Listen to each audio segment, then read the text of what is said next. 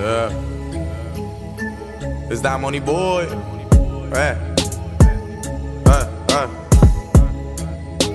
We played them in the third game. Everybody played three quarters. The Bears are who we thought they were. That's why we took the damn field. Now, if you want to crown them, then crown their ass. But they are who we thought they were. And we let them off the hook. Welcome to the ESPC podcast, where every podcast is a business meeting with a specific purpose and a specific outcome.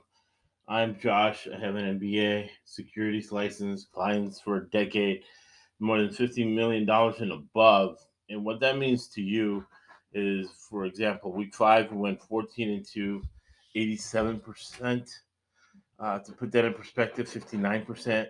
You can consistently live in Vegas. Some pros average 70%. So 85.5 really is really good. For me, was $11,330 in profit. So we give you the insight how to make that money betting on NFL games, betting college games. Then we get into the NFL, college football, college basketball. We share the information because we have to, right? It's capitalism, and freedom is not free. And if we don't share information as middle class, upper middle class people, probably this country will be in trouble. I figured out, but we have a lot of fun at the same time. But part of the process to get that good is that you need to be grounded in reality. All right. We call this a Hawthorne Effect podcast because, as Rene Descartes said, a life left unexamined is not worth living.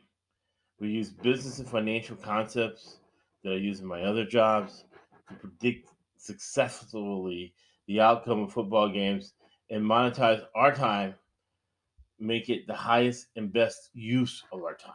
We use decision science, return to the mean, probability theory. But in this podcast, it's about self-review, right? We use a little bit of psychotherapy. My wife's been a psychotherapist for 18 years. I've learned a lot.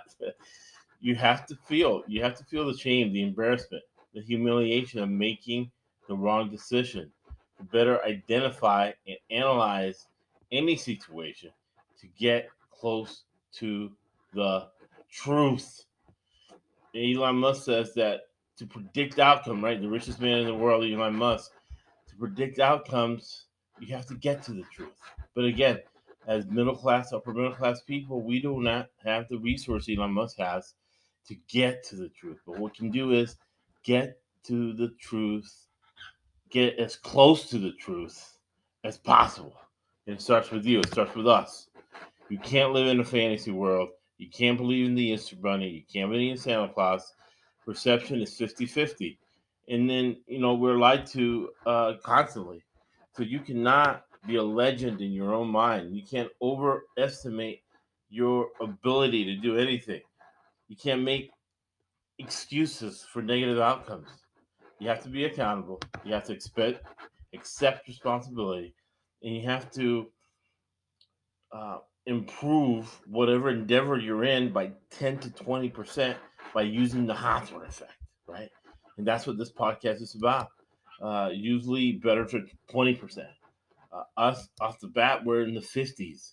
But through this effect, the Hawthorne effect, we increased 10 to 20%. In the case of last week, or not last week, but week 5, we were 14-2, 87.5%, and made $11,330. So again, we use business and financial concepts. We use decision science, right? Return to the mean, I said.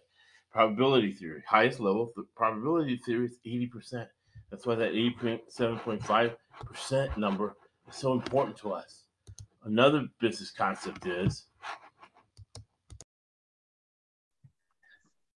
the late, great Larry King. We're getting so old, people are dying, right? The lady from Cheers died. Yeah, I saw that. That was one of my programs growing up. Cheers. Right.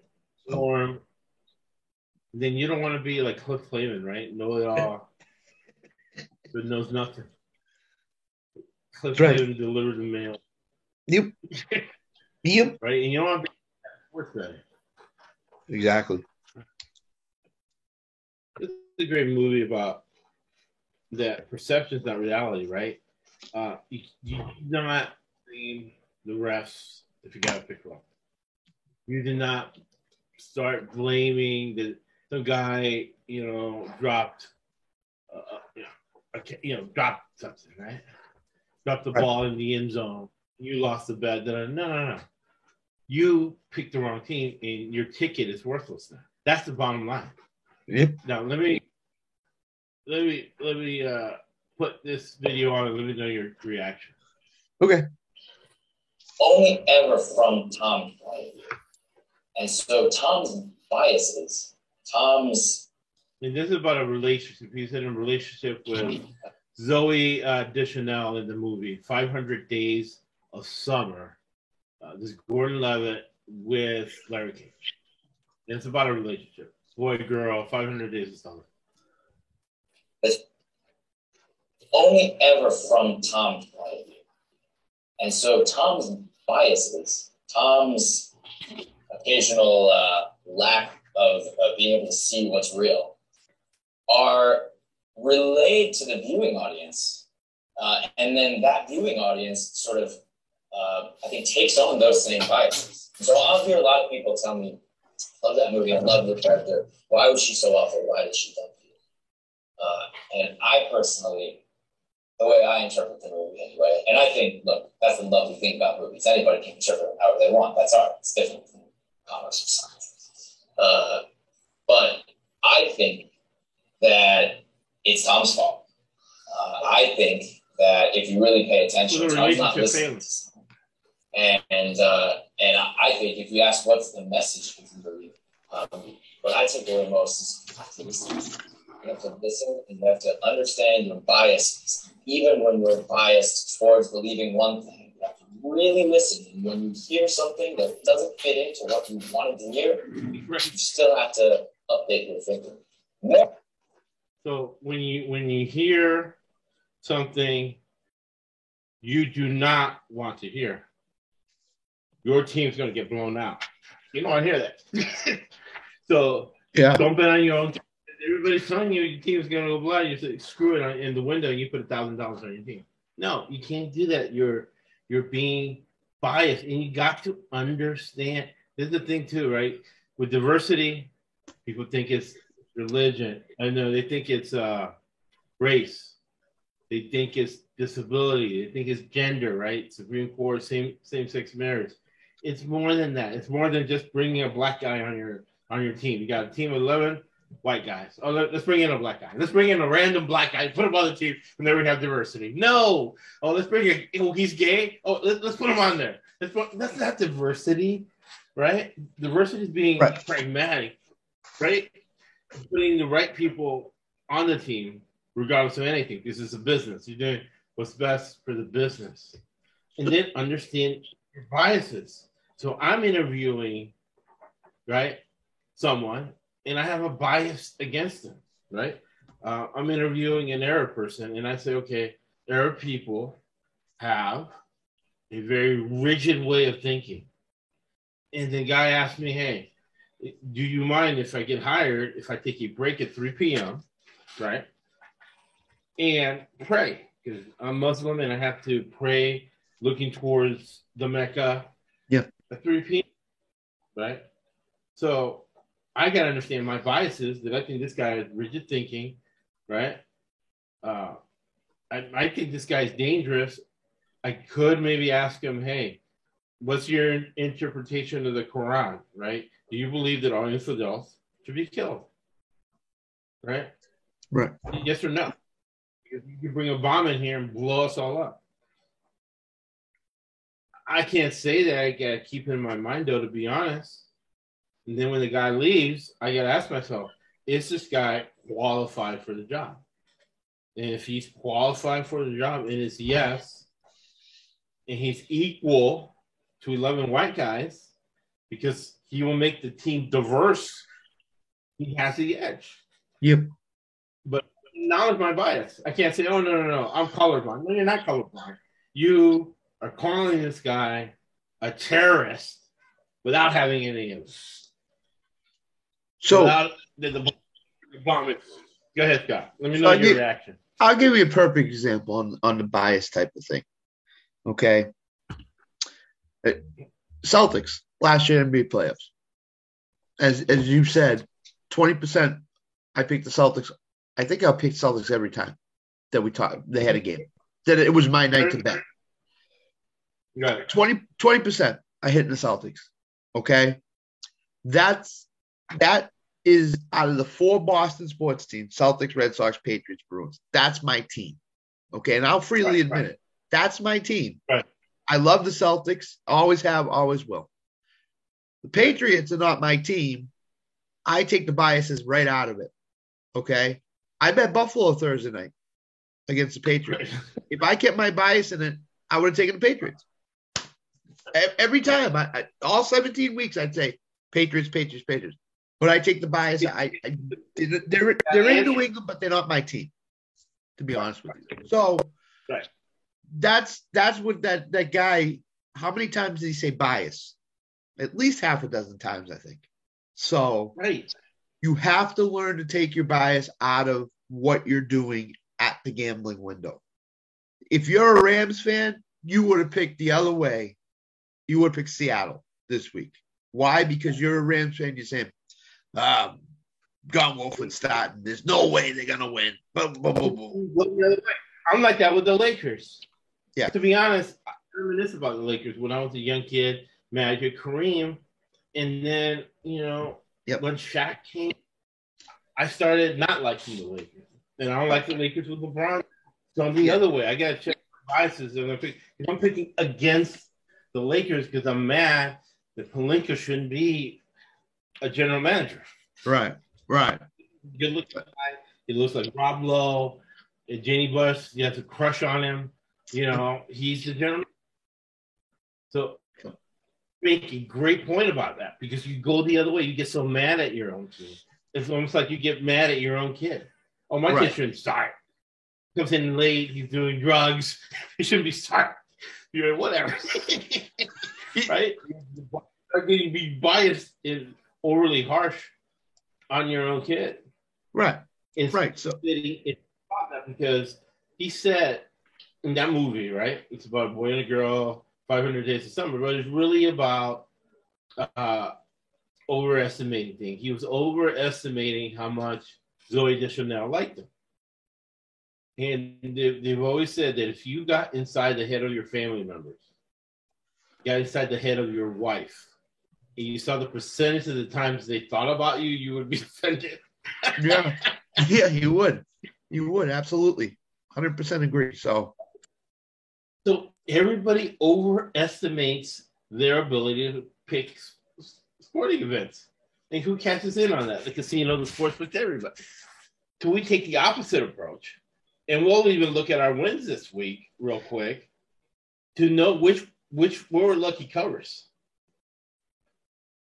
Because I remember once, I only bet 25% of my bankroll once. Yeah. 25,000 on a game.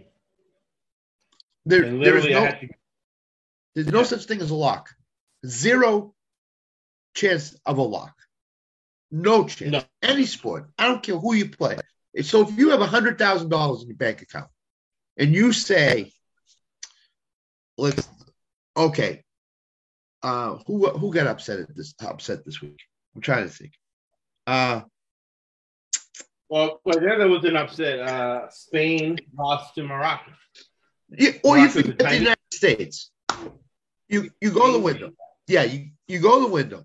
You bet on the soccer game. You bet in the United States on Saturday against the Netherlands. $100,000. I'm emptying my whole bank account. I know the United States is going to win. $100,000. And you got the NFL tomorrow. And you got to come back. You're going to bet the NFL because you think your bank account is going to increase. United States loses 3-1. You're out 100,000. You're out the NFL bets. Gone. Goodbye. You just lost all your betting money. As Josh says all the time, and it's in the rules of betting, equal amounts on every game you bet. Not high. In every podcast, we have the top 10 rules of betting, and I've updated it. I'll have it in an article. I'll tweet it out. It'll be on my Twitter timeline. Again, the updated version. But I had 100,000. I bet 25,000. I had to go back to my room and change because I was going to have hypothermia because I sweated through all my clothes. And it was the luckiest cover ever. It was San Diego State, Y. Leonard.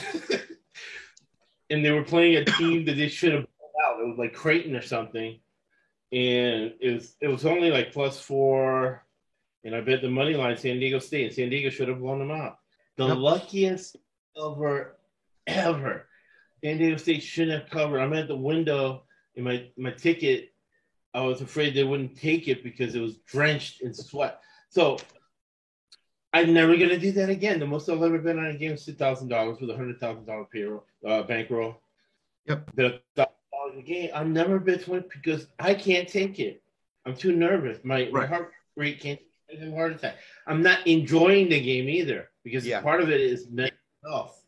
You're not enjoying a 7-leg parlay, even if you win it, because you watch 6 games, you're mentally exhausted, and now you're sweating through game number 7. Regardless whether you win or not, that's not good mental health because you're, sports betting, gambling. Well, here we teach to treat each game the same way you do an investment, right?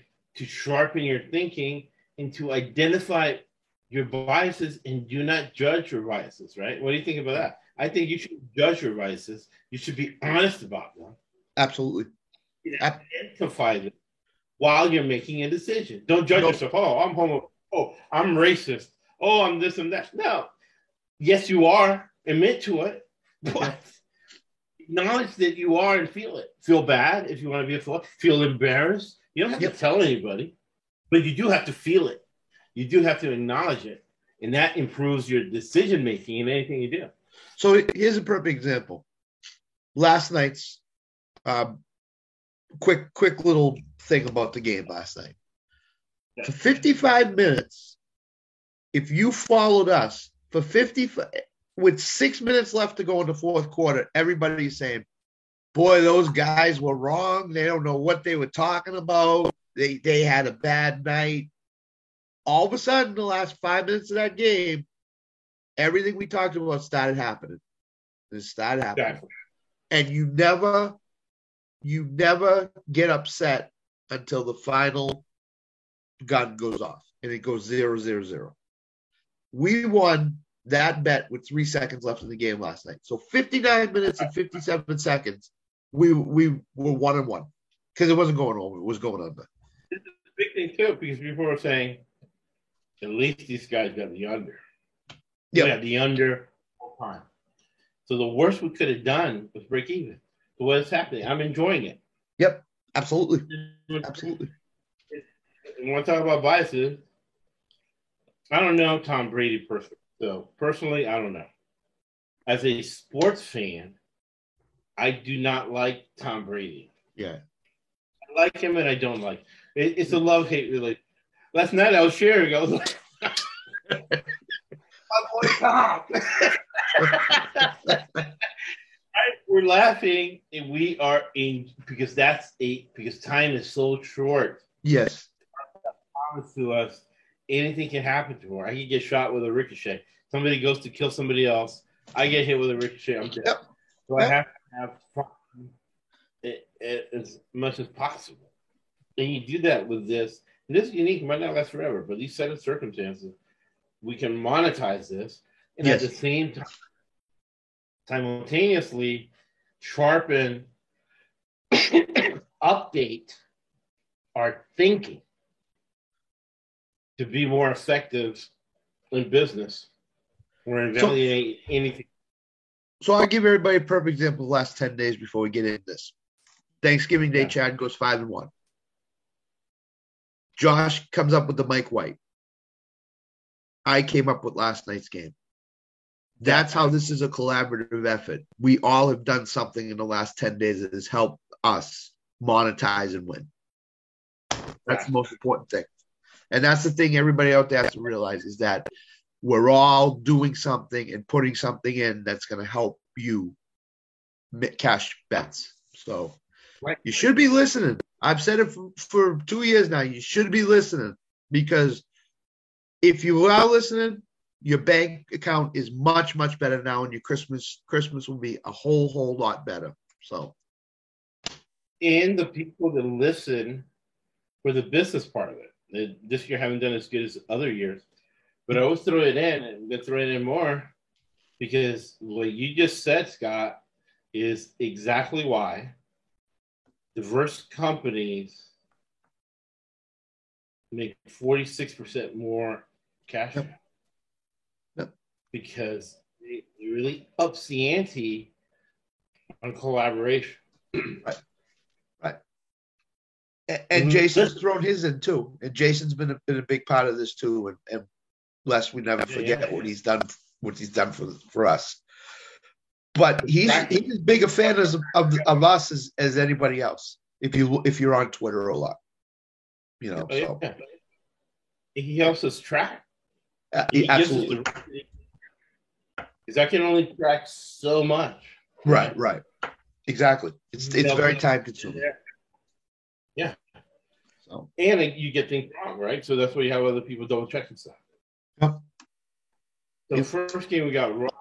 This was New England. You were right on New England.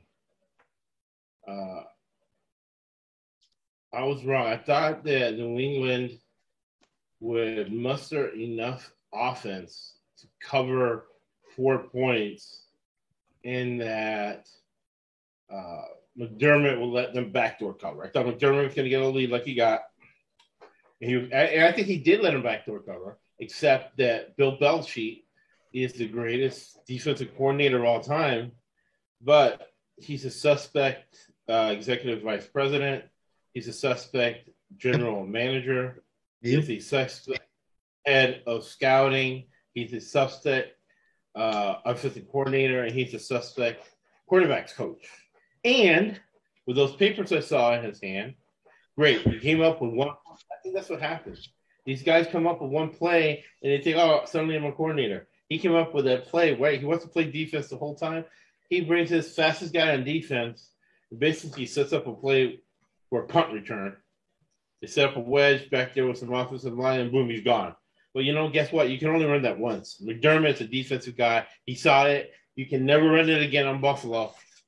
Yep. That play's done, and no other plays the whole game. Felt bad for Mac Jones. He had no offense. What do you think, Scott? Matt Patricia and Joe Judge are offensive coordinators. Mac Jones has regressed so much this year. He played really well in Minnesota. He played really bad against Buffalo. Their touchdown was scored by a defensive back playing offense. So Belichick is trying to outsmart McDermott in the first quarter. McDermott will catch on to that, and the Buffalo Bill and Leslie Frazier will catch on to that too. So I just think that Buffalo in a close spread game is going to cover the game. Any point spread that is huge, they probably will not cover the spread. Right. Because I think, as I agree with you, is what McDermott is now doing.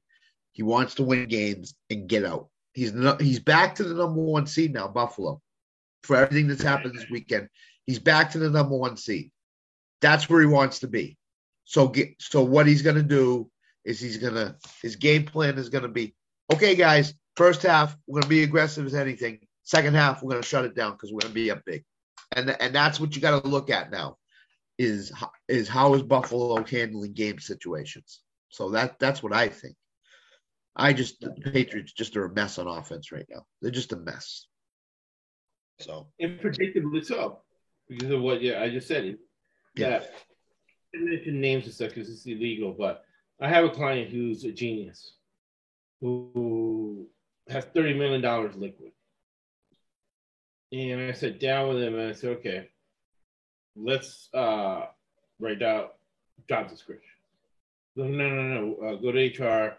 We got a full list. And I said, no. I'm not going to HR. I'm talking to you right now. Right. Let's look at all the jobs.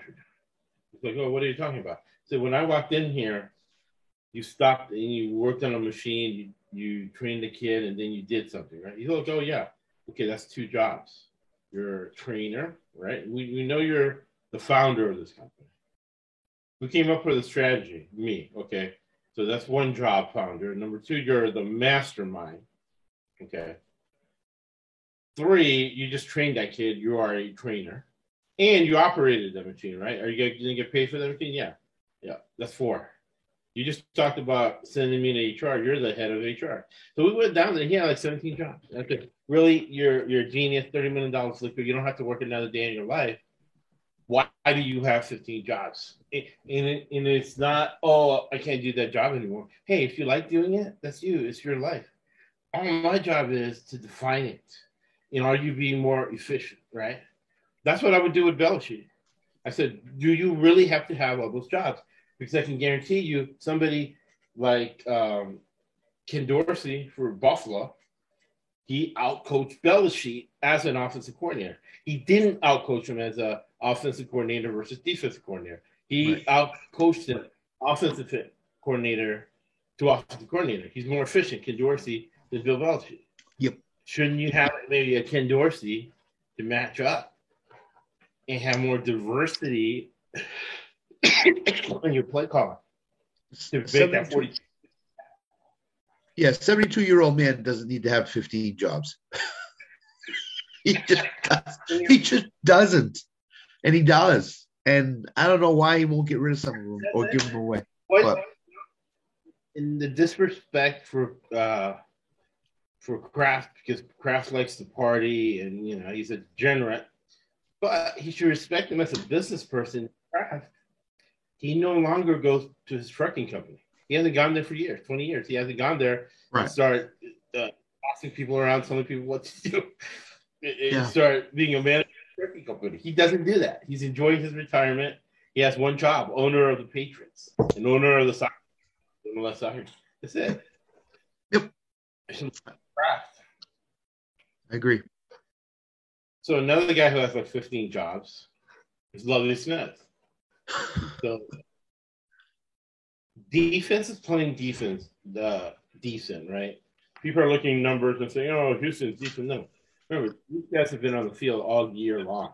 You can't judge them in the second half where they're dead tired and running sprints on special teams, too. Yeah. So you can't judge by the numbers. Believe me, when I see them, they're playing decent. The problem has been that Davis Mills, his job is to play conservatively and not commit turnovers. Right. So Davis Mills has played conservative and thrown a couple picks, right? He just destroys everything. Or fumbles the ball, or whatever. So that's destroyed them. So he pulls them, puts Kyle Allen. Now, Kyle Allen, I don't think he can process the plays. He just does what he wants. But in the past, if your defense plays well and Kyle Allen makes exactly 1 play, 1 deep throw, 1 play, you win. And this is error in my judgment. I made the determination that Kyle Allen was going to make exactly 1 play, not to win, but to cover a large spread over a key number. I was wrong. So I have to update my thinking. Kyle Allen is going to make 0 plays in a game because this is the second game where he's made 0 plays. I thought it was going to be a return to the mean. I'm like, oh, Kyle Allen, I remember him, Texas A&M, wherever he was at Texas school. He made exactly 1 play, man, and he would cover. Not anymore. Last week he made 0 plays last week. He made 0 plays this week. So I was wrong. My analysis of Kyle Allen being able to make 1 play with the Houston defense playing well enough to cover. What do you think, Scott? I agree with you. And I'm going to make a statement. I don't know if you agree. This was the baddest luck pick we've ever had on this podcast. Cleveland scored 0 points on offense. 0 points. Right. Deshaun Watson was beyond awful. He was terrible. He's missing guys that were wide open on offense. Some of his passes were just like, what are you doing, man? You back? Some of his own family was booing him. Yeah. Who, when a defense scores 2 touchdowns in the game, which Cleveland did, it is the worst luck you could possibly have. And I agree with you. Kyle Allen had to make one play in that game in 60 minutes, and we would have won that side of the bet. And he did not do it. And they're playing Dallas this week, and Kyle Allen is incapable of making a play in a game for Houston to win that game. Houston should have won that game. But you gave up 2 defensive touchdowns. You can't see that coming. None of us can. So I think in the 2 years that we've been on this show, all of us together, this was the unluckiest pick we have ever had in 2 years, I think. So we go bad pick or bad luck. So the highest level of probability theory is 20%, 80%. Yep. There's always a 20% luck item. Probability theory, this is your science, used by Fortune 500 companies, Elon Musk, to make business decisions. Yeah. So what Scott's saying is that 20% wasn't necessarily a bad pick, it was bad luck. Yeah. I agree with Scott.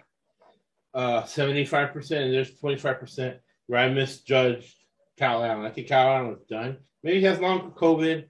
We always knew he had a little bit of brain damage because he can't process the plays or anything like that. But he cannot be trusted to make exactly one play as a professional quarterback making hundreds of thousands of dollars. And that's the other part of it, too. He is the cheapest backup you can get because he sucked so bad in his career everywhere he's gone. Nobody even knows who's – you ask about 80% of expert and casual fans, half of them, right, do not know that Kyle Allen's still in the league. So it was Kyle – I don't know, Kyle Allen. He's still in the league, Kyle Allen. So this thought was daddy, man. Yeah, this thought just came to me. Remember Jim Coventry was on last year and he said Houston was going to tank to get a high draft pick? This is the thing. We're getting old and time is flying, right? He was on 3 years ago. We're going on 3 years. Yeah. You wouldn't say that. So I think they're taking even worse this shit to get the number 1 draft pick, which everybody thinks. How many coaches are going to fire? Because they're saying, we're going to fire all these stuff. Okay. You're going to be on your 3rd coach for 3 years? Yeah. And you're going to start over again? Not a chance. You can't. So, unfortunately, suppose the way early mock drafts had Bijan Robinson going to Houston. He might want to rethink because this is a bad franchise. Manning said, no, I'm not going to whatever team drafted. Yeah. Go to I'm going to choose where I'm going. Exactly. So that was that game. Nate, I think you were right. I was wrong. You were right. I was wrong. Marcus Mariota. We just need Marcus Mariota to make one play. Same thing as Kyle Allen. We just needed the man. And he's running well. God bless him. He's running well. And really what's happened, I think that Arthur Smith listened to the podcast and he agrees 100% with Scott because listening to the game and then watching the game, Atlanta did the best they could to take the ball out of Mariota's hands and run the wishbone. You're like, what? The wishbone in the NFL? Yes. Atlanta was running the wishbone last week because in the wishbone, what you do is you have 3 backs, right? Yeah. You have 3 backs. Yep. You try as fast as you can to what? The corner. The edge. Whoever gets there at the corner edge wins. And man, in a race to the corner, Cordell Patterson is going to win that race a lot. And they did that to Pittsburgh. Pittsburgh doesn't really have an offense. Pittsburgh's offense was shut down. When they did have a drive, you can hear him going to Tom, hey, coach, should we go for the touchdown? No, field goal. No, field goal. Rest of defense, field goal. Field goal. Oh, my God. It's a touchdown. We don't even want a touchdown. Tom's like, we don't even want to score a touchdown. We want to hit field goals. All right, coach. That's what that game was. And we just needed maybe after the wishbone, Atlanta receivers were flying open, and unfortunately Mariota was missing him. And I just needed to hit maybe 1 out of 5. He was 0 for 5 on those deep shots. They were wide open. And Atlanta loses to the Pittsburgh Steelers in a game, again, that I just needed one play for the man. I thought he was good for one play. Heisman Trophy winner. I'm like, Heisman Trophy winner, playoff. He won one game in the college playoffs. He can hit one pass for me. Nope, wrong. He did. Got that bit wrong. What do you think, Scott? Bad pick on my part. They have to learn from. Learn from my mistakes. So I researched this game, but can I be honest in 100% here? Remember Chad's Pittsburgh, Indianapolis reasoning, the 5 reasons he gave? One of the reasons was coaching mismatch. Yes. That's it. Coaching mismatch. That was the basis. That was one of the bases for my picking Pittsburgh. Coaching mismatch. Mike Tomlin, very solid coach, Super Bowl winning coach. Arthur Smith, he's putting all his faith in a guy who can't throw the ball very much. That's a problem. One play. Mariota to Drake London was money last week. All he had to do was get Drake London in the end zone, and they win that game. And he couldn't do it. Right. And that's a problem because now Arthur Smith has become one of those coaches that says, we're running the ball no matter what. We're just going to run the ball no matter what. And teams are figuring it out, and they're stopping them. And they did. Pittsburgh did. To an extent. Not all the way, but to an extent. Because Cordell Patterson, 5.5 yards a carry. Yep. Algiers, yards a carry. Huntley, 4.3. Mariota, 5.6. They were running that, but even Oklahoma, remember Oklahoma? When they ran the wishbone and they ran. Yep. They had the quarterback move the ball. You'll see this at the Army-Navy game, right? The Army-Navy game teams are going to run the ball 24/7. But they're going to pull it, and whoever can hit that pass will win the Army-Navy game. Whoever pulls the ball hits it. And Mariota was 13-24, which is horrible for an NFL quarterback. That's terrible. 167 yards, right? And his average pass completion was 7 yards. And this is the other thing too, right? Analytics doesn't work. Key statistics work.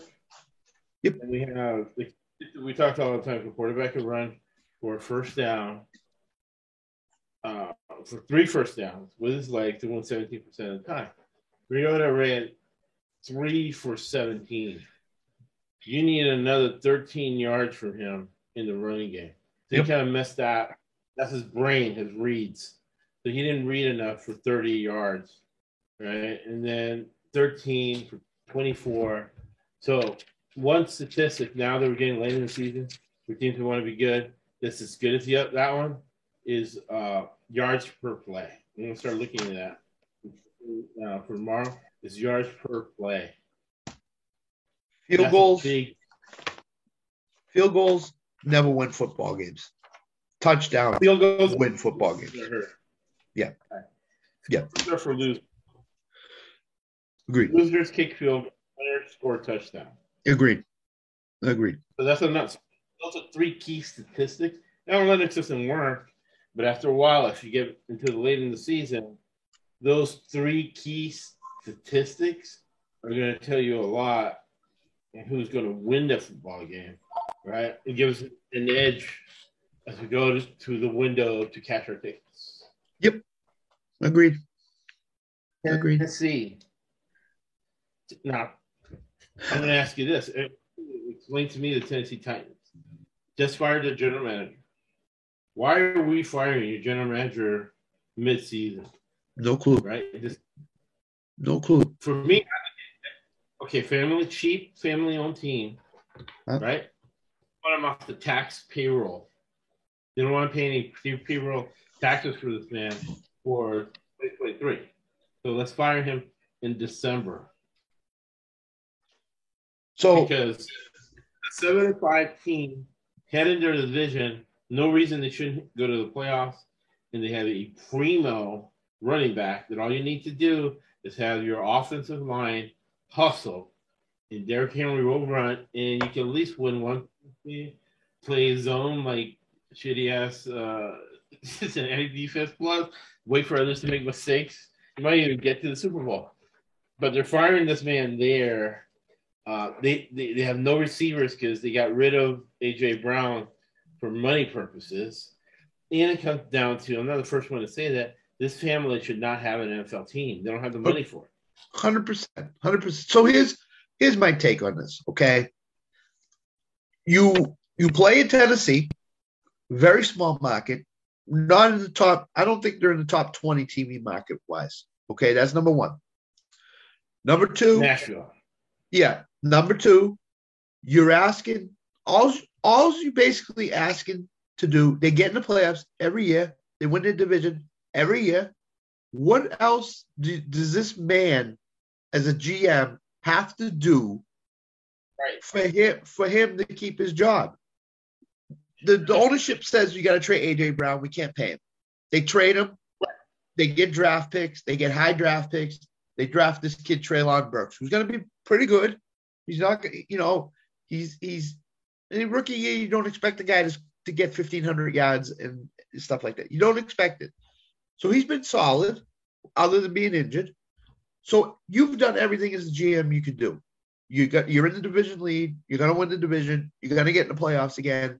You may win a playoff game, depends who you play. And you're not costing the team a whole lot of money. You're staying in what the ownership says. I don't know what you have to do. This guy's doing everything that the ownership's asking him to do.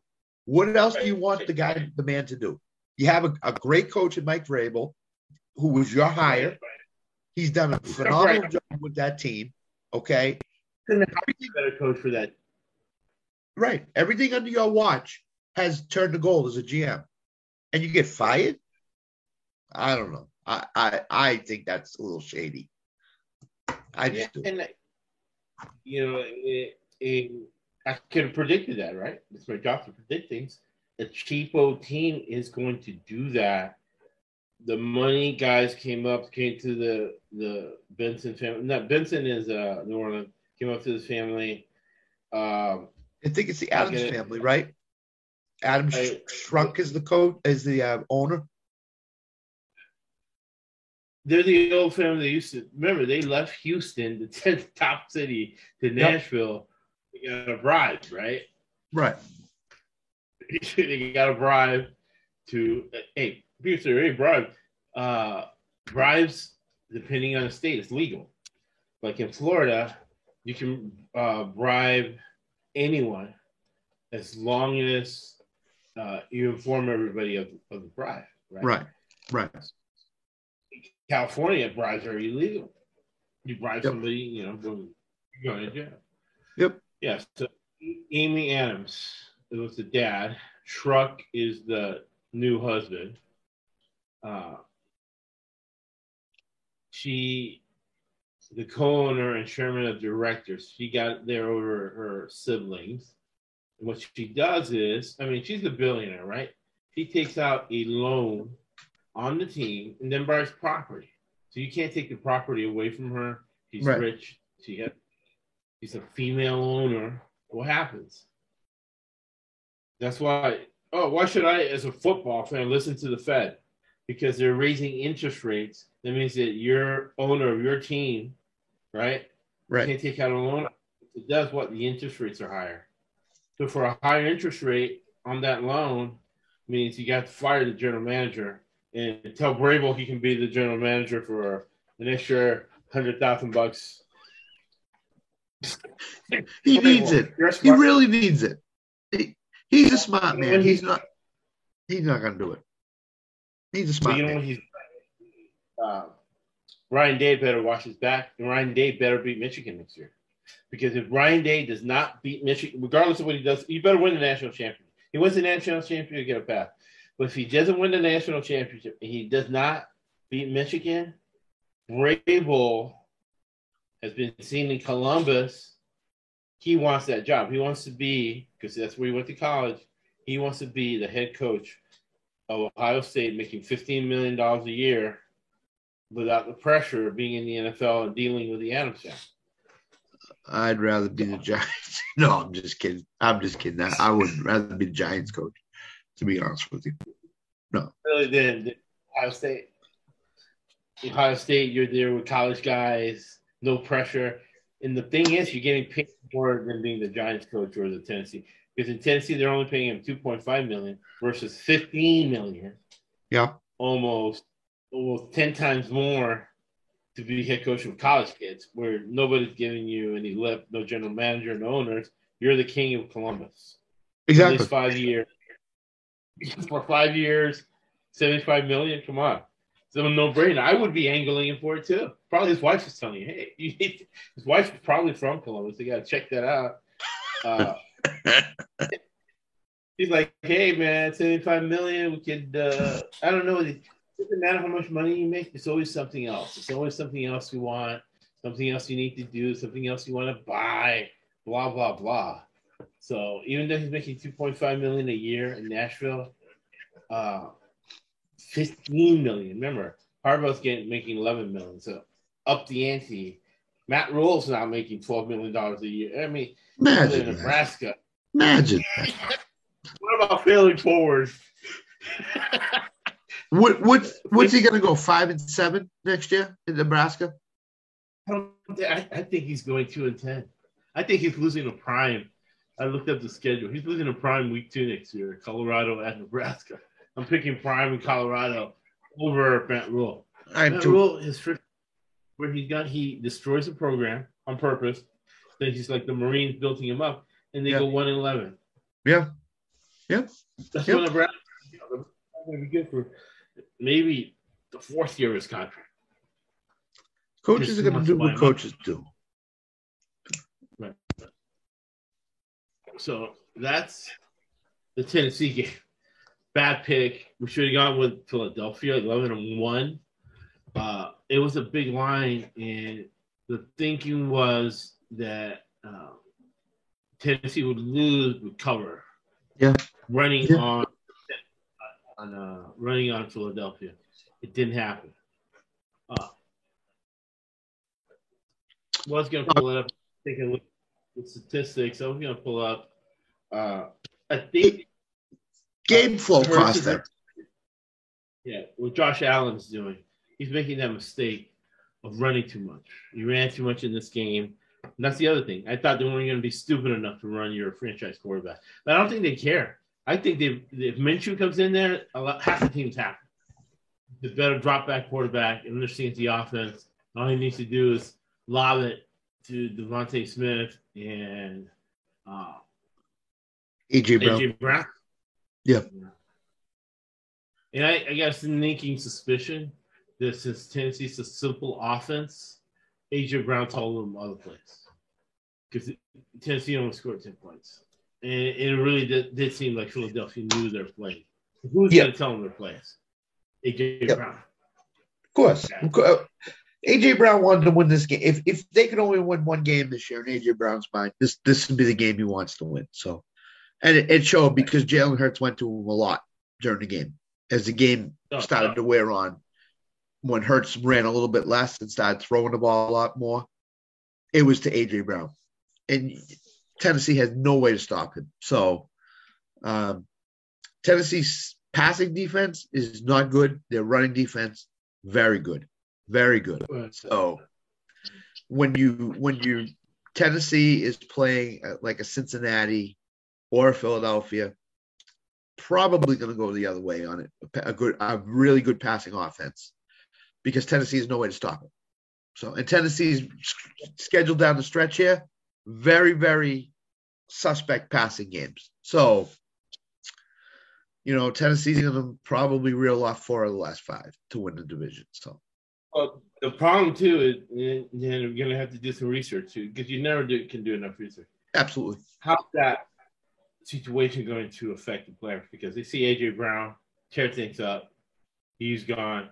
They see the general manager who brought him in there do a good job. He's gone. So people are like, oh, okay. How's that affect my situation? Well, let me tell you this, okay? There was a viral video that went all around Twitter on NFL draft night. And when Vrabel found out from the GM that they traded A.J. Brown, he got up and walked out of the draft room for like 5 minutes because he was just that ticked off at the GM and the owner. Now the GM is gone. I have a sneaking suspicion that Vrabel is not going to be in Tennessee much longer. That's my opinion. It's your opinion, but it's based on facts because that's where the Ohio State thing. He started in last year's playoffs. He started texting and messaging Michigan guys, and then started making fun of Michigan guys after the playoffs, after they got blown down by Georgia. Yeah. That is not Vrabel's style. Vrabel is an introvert. He's like Belichick. Yep. He doesn't like talk, much less tweeting in public. So I'm like, see, the thing about introverts is when they do something extroverted, it's for a purpose. Yes. And when he started berating the Michigan guys out of the blue, because Michigan's lost other games. When he started berating Michigan guys, he started going after the Harbaugh. When has Vrabel, before Super Bowl, before anything, started berating and going after the opposition? Never has.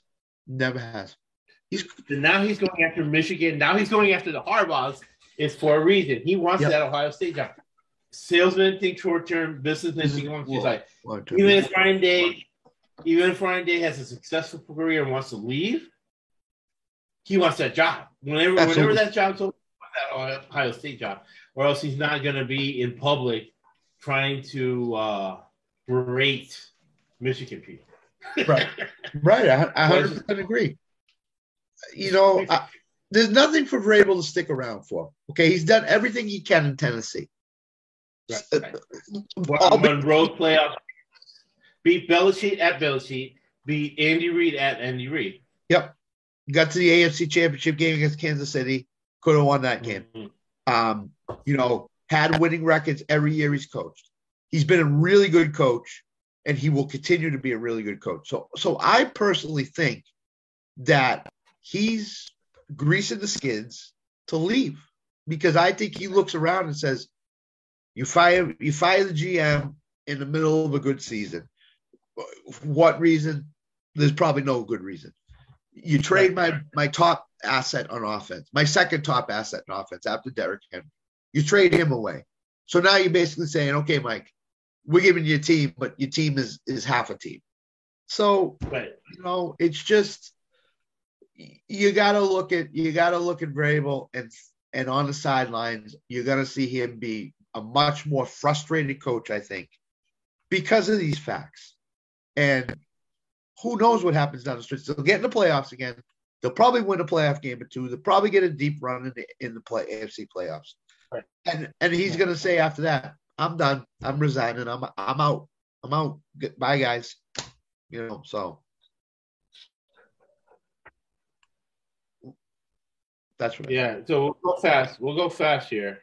Close it out. Okay. Thankfully, we only had like a couple other losses. Yep. I'll go through these 5 wins, but we got both sides of the bet. Are any of these lucky? Giants +3 under 41. Minnesota money line over 44.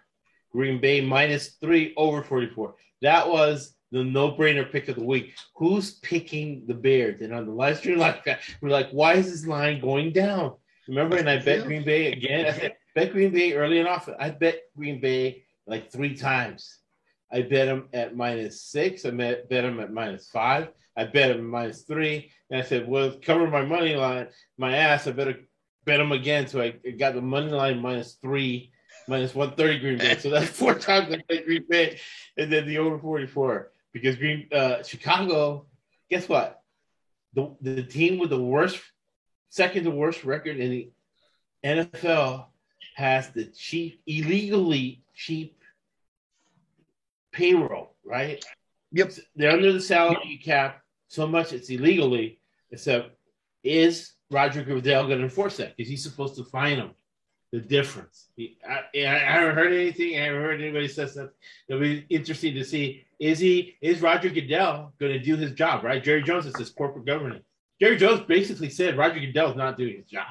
Right. That he's just letting everybody do whatever they want. Right. So is he going to find the I wish there was a bet on that I could bet on, right? Is Roger Goodell going to fine Chicago for being illegally under the salary cap? But they're 3-8. Green Bay's desperate. They still have a pulse going into a bye week. I thought that was easy. What do you think? Any of those picks? Then we got the Rams plus 7.5. You were alluding to that earlier. That was a great pick on our part. Yep. Going the other way. 7.5 against a very, very flawed, right? Very fraudulent, mediocre Seattle football team with a coach who's over the hill. You can't get to your 70s. I'm sorry, right? Let me know what you think about this, Scott. But I don't think with my own father, my own father-in-law, with the elderly people that I've had around my family, that I've had at work, I don't think you can get north of 70, 71, 72, 73 without having some sort of cognitive decline, right? And Pete Carroll's like 72 years old, head coach of Seattle against McVay, right? A young guy in his late 30s. Give me McVay, 7.5, 441. We got that. Let me know your thoughts, Scott. So the Rams pick was not lucky at all. I think we were spot on with that. The Green Bay pick certainly wasn't lucky. Certainly wasn't. Yep.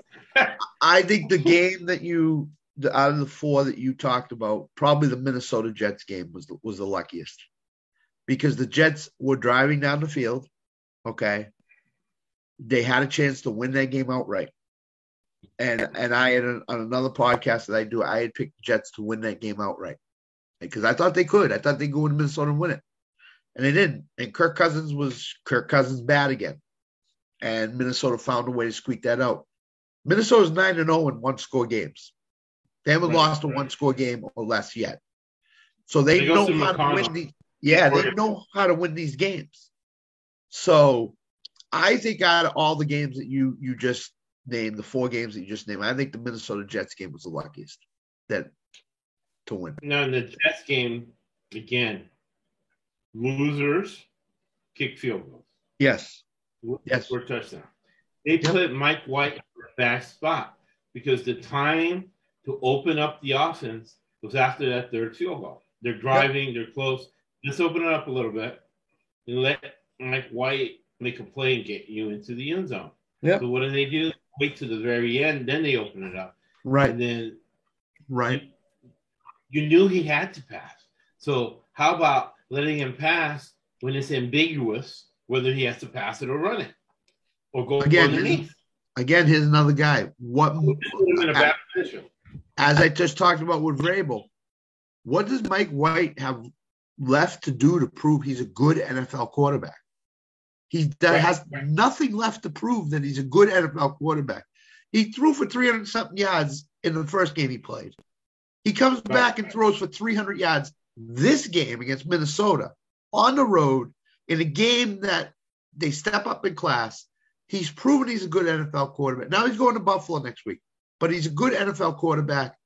Just let the guy throw. Let the guy run the offense. He will do a good job running that offense. Early in the game. Yeah. They're kicking 5 field goals. Open up the offense earlier when it's ambiguous. We don't know if you're going to run or throw. The other part of it is that he's the opposite of Kyle Allen. Yeah. Just because you were book smart doesn't translate to the NFL. But this kid went to private schools his whole life. His dad's rich. He goes to USF, graduates early, 3 years. USF's not an easy school. It's actually hard academic school. He graduates in 3 years, but his intelligence translates to football intelligence. That's why you can trust him. He knows the play. He knows where to go with the ball. He's constantly asking. And Flacco is annoyed by it, but he complies and likes it. He's constantly asking Flacco questions. Right? Yeah. So let the kid do this. Right? So Detroit under 52, I think that was luck. Basically, the other team quit. Jackson quit. after being beat up, and they did nothing, right? If they wouldn't have quit, if they played hard like they usually do, they would have kept Detroit from scoring one more meaningless touchdown in the fourth quarter. After the game had long been decided, you got to go. What do you think about that one? We talk Bad about luck or bad? bad We luck. got excited and we up these totals. We won money on that game because we had Detroit -1. Very easy Yeah. pay. Yeah. Thanks to Adrian. I got to look up the sticks on the Detroit games because I think we're lights out on Detroit's game. To that point. Total. To that point, okay, the total was bad luck. There's somebody that's helped us in a collaborative effort is Agent Rob with Detroit. He's been phenomenal with helping us understand Detroit, what they do offensively, defensively.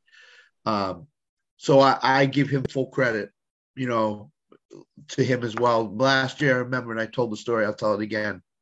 I had bet San Francisco on the money line. And you tweeted me and told me that morning that Detroit was going to cover. You had some good information. And Agent Rob provided that information. And sure enough, I went to bet Detroit with the points, and they covered. And Agent Rob was phenomenal in that spot. And he's been phenomenal ever since. So, And that's sports betting collaboration is at its core. Yes. Because both you and I suspended our egos, and we said, well, you know what? Maybe we're wrong on this. Yeah. Right? We admitted it. You know what? Maybe we are wrong on this, and Adrian Rob is right. And we've been great on the Lions the last 2 years. We've been almost, if not over 80%, I think, on Lions games. I know we're lights out Lions game, and we won this money because the object is to monetize this game, right? Because you can't divide by zero. Right. Games we split here at the end here, and I think there's a common denominator with these. Miami +5.5, right? We got that wrong. Well, the over 46 we got right. So we broke even on this. Right, to keep our profit from the other games, we got both sides right. The Chargers on the money line, maybe we're a little bit biased with the Raiders. But the Chargers are depleted. They're losing players. So that's this, especially this. You got to look who's quitting. Jacksonville quit, right? Because they're playing 100% of the snaps on defense. They're running sprints on special teams. They quit the second half. Colts quit fourth quarter. We'll get to that game. And then Kansas City money line. How many times is he going to lose to Cincinnati? He's lost to Cincinnati 3 or 4 times in a row now. Yeah. We didn't think it was going to happen in the game. What do you think about those 3 games, Scott? So Kansas City, I basically thought that Andy Reid and Patrick Mahomes were going to remember what Cincinnati did to them last year and return the favor. And it didn't work. And I thought Ja'Marr Chase was going to be limited. Because I was thinking about you saying that when Mahomes jumped from the 2-yard line to score. He's like, oh, he's really going to win this game based on what Scott's saying. Yeah, and I just think there are certain teams that play each other that the outcome goes one way. And I think Cincinnati is that type of team for Kansas City that when they play Cincinnati, they're going to have problems because Cincinnati does some really good things on offense, and Kansas City on defense can't stop it. So Ja'Marr Chase returned and all that other stuff, went that game to Cincinnati. Jacksonville quit. We want to talk about the Indianapolis-Dallas game now because that's a quitting team right there. Right, that's the last one. Yeah. Yeah, so I think a lot of the what you just talked about, the teams you just talked about were Miami injury. Jalen Waddle went out in the first quarter and returned and then went out for good. And I think that really hindered Miami's offense because now San Francisco could focus a little bit more on Tyreek Hill. And I think they did. Tyreek Hill had a really good game still, but I still think that if Waddle had been in that game, I think Miami wins that game outright. I just think they do because Jimmy Garoppolo got hurt. Brock Purdy came in. I don't think he would have been nearly as effective if he looked up at the scoreboard and seen Miami up 21-7 or 21-3 when he came in the game. I think he would have said, "Oh." So I think that's that game. So it's bad luck. You know, I'm not making injuries for an excuse, but when you look at the game plan and one of that piece comes out of the game plan, it's very difficult during a game to readjust and go forward with that game plan. So that's bad luck. Bad luck. So back to Indianapolis, right? What we're talking about is Ray McCloud. He played 100% of the snaps. Imagine as that. a free safety. You got to take a free safety out every once in a while because they get in the hole in the running game and they deliver a shot. After he delivers the shot, you bring it to the sideline, bring the backup in. He played 100% of snaps. But this is the problem. Yes, that's bad. Maybe this is a big game. This is a problem. He played 49% of the special team snaps. You can't do that. That's why Blake Martinez quit the Raiders. Yeah. Right? Yeah. Franklin, a linebacker, 100% of the snaps on defense. Come on, man. 35% of the snaps on special teams. It's just so ridiculous. Robert Thomas or whatever, R. Thomas, 95% of the offensive snaps, 40% of the special teams snaps. Half the time, come on. He had nothing in the fourth quarter. Come on, you really just Saturday. Well, he's not an NFL coach, he's a drinking buddy. So, you know, you got to start looking at the Colts second half line. You know, with Reich last year, they were getting killed in the second half. You got to go second half where they play because I guess these guys want to stay in the NFL, but even this dude, right? Speed, right? Just a random dude. Yeah. 35% of the snaps, 100% of the special team snaps. So he's playing defense in every single play. He's on their special teams. I don't even think just for special teams you should have a guy on every single special teams play. This dude really has to be in there on a pro team. You got to be – this is insanity. You want to talk about cheap teams? Here you go. Here you go. Cheapest and of that's cheap. What we make money on. Yeah. We make money on cheap teams. Betting against them in the second half. Not covering threats. The thing with the Colts is this. For the last 3 years, they've gone Phillip Rivers, Carson Wentz, Matt Ryan. Right. 3 retread quarterbacks you've gone with. Has not worked, okay? You fired Frank Reich, who it's not all his fault, okay? It is not all his fault. Phillip Rivers, he should have been coach of the year. Right. Right. Agreed. If he gets in the playoffs, he's coach of the year. And you won that game, too. And then you bring in a replacement coach in Jeff Saturday, who is sitting on his couch tweeting about NFL teams being an ESPN analyst. And then you call him and you say, "Hey, Jeff, listen, come out to Indy. Let's go drinking Friday night. Oh, and by the way, you're the next coach of the Colts." Really? On top of that, he was 20-16 as a high school coach. He could not even win the division in Georgia in high school for 2 years. The Colts, he didn't even get to the playoff as a high school coach. He didn't get to the high school playoffs in Georgia. Jim Irsay is getting exactly what he should get with this team. Retread quarterback, a replacement coach that has no idea what he's doing. Last week, he didn't call a timeout after Matt Ryan is clearly breathing heavy and out of breath after he runs 13 yards and still doesn't get a first down. And you just let the guy get up and breathe heavy, face red, and you don't call timeout. And you have 3 timeouts left. Really? Come on, man. And then, let me ask you. Well, yeah, go ahead. And then you allow Dallas to score 33 points, including the 4th-string running back scores a touchdown late in the game. Right. Come on. Really? Well, this poor guy, man, McCloud, I feel bad for him, man. I feel bad. Dude was 100% of the snaps, and half the time he was on special teams. You better have 5 oxygen masks at the bench for these guys because they ain't making it. It's unbelievable. It really is unbelievable. I wouldn't even go. I'll sit down in the field and be like, okay, I'm just sitting here because I'm gonna be in this next play. Absolutely. I'm gonna go to the sidelines. I'm gonna conserve energy, and I'm gonna go to the edge of the sidelines and sit down right here. You just play 3 downs, and then the coach says, "All right, go block A, or go be the guy that runs 75 yards down the field and tries to make it." Really? Yeah, exactly. Okay, let's look at Dallas, right? They're a physical run first team. Yeah. They get the ball to 10. 10 plays, they're at your 43. So you just ran 10 plays. They're at your 43. Yep. McCarthy decides to punt it. You just had 10 plays.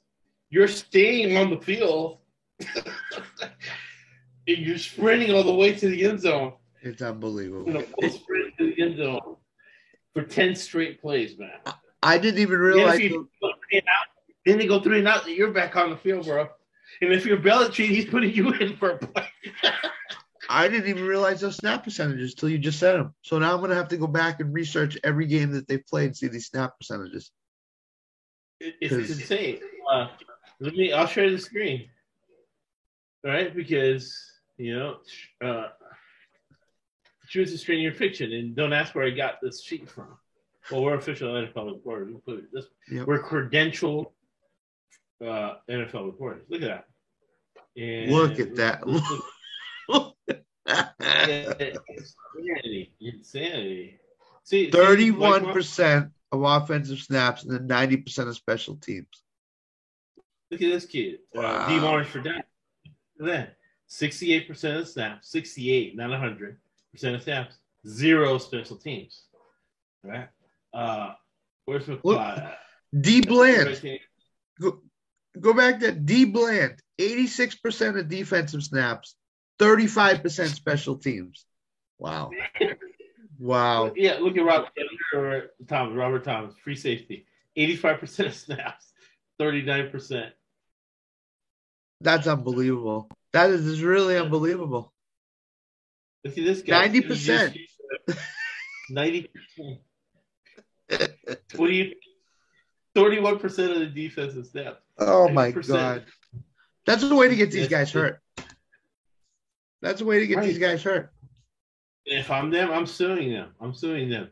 Because Blake Martinez, instead of suing the Raiders, he just said, "I'm quit." He just went in the office. I'm out. I'm not gonna be on the field every snap. Look at the guy for the Colts, Quentin Nelson. Look at McLeod. 100% of the snap. Free safety. It isn't like you're a cornerback where you can just run around and not hit anybody. He's hitting people for the free. 100% of snaps. 39%. I mean, he's in phenomenal shape to even do that. Yeah, you got to be. You got to look at the offensive linemen, the top 3.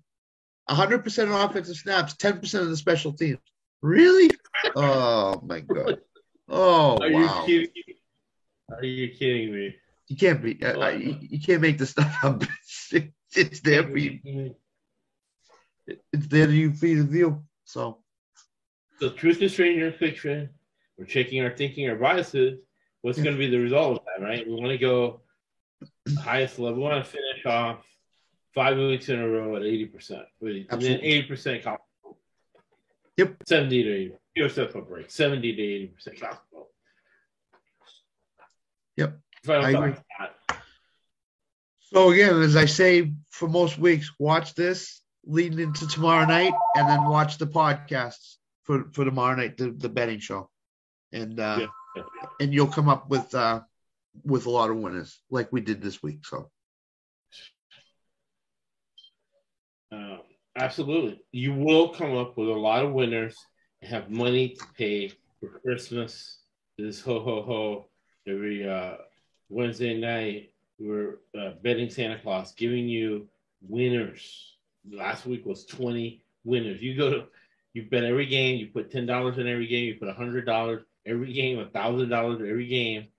You're gonna have massive profit, And you're gonna raise an eyebrow when you go to the window with 20 tickets. Like, what? This guy just got 20 tickets. You wait a minute. You lost last week and now you win it. What's going on?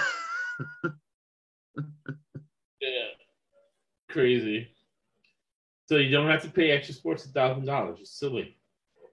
We're looking at the key statistics. We're drilling it down. Analytics that they use doesn't work in football. Key statistics do, and we just gave you them. We're going to apply them, and Lord willing, tomorrow's a promise, we anticipate making a lot of money. But as Winston Churchill said, you make a living from your labor, but you make a life from what you give away. You give one, you always get 10 back. Thank you for listening to the ESPC Podcast Network. I'm the best there is.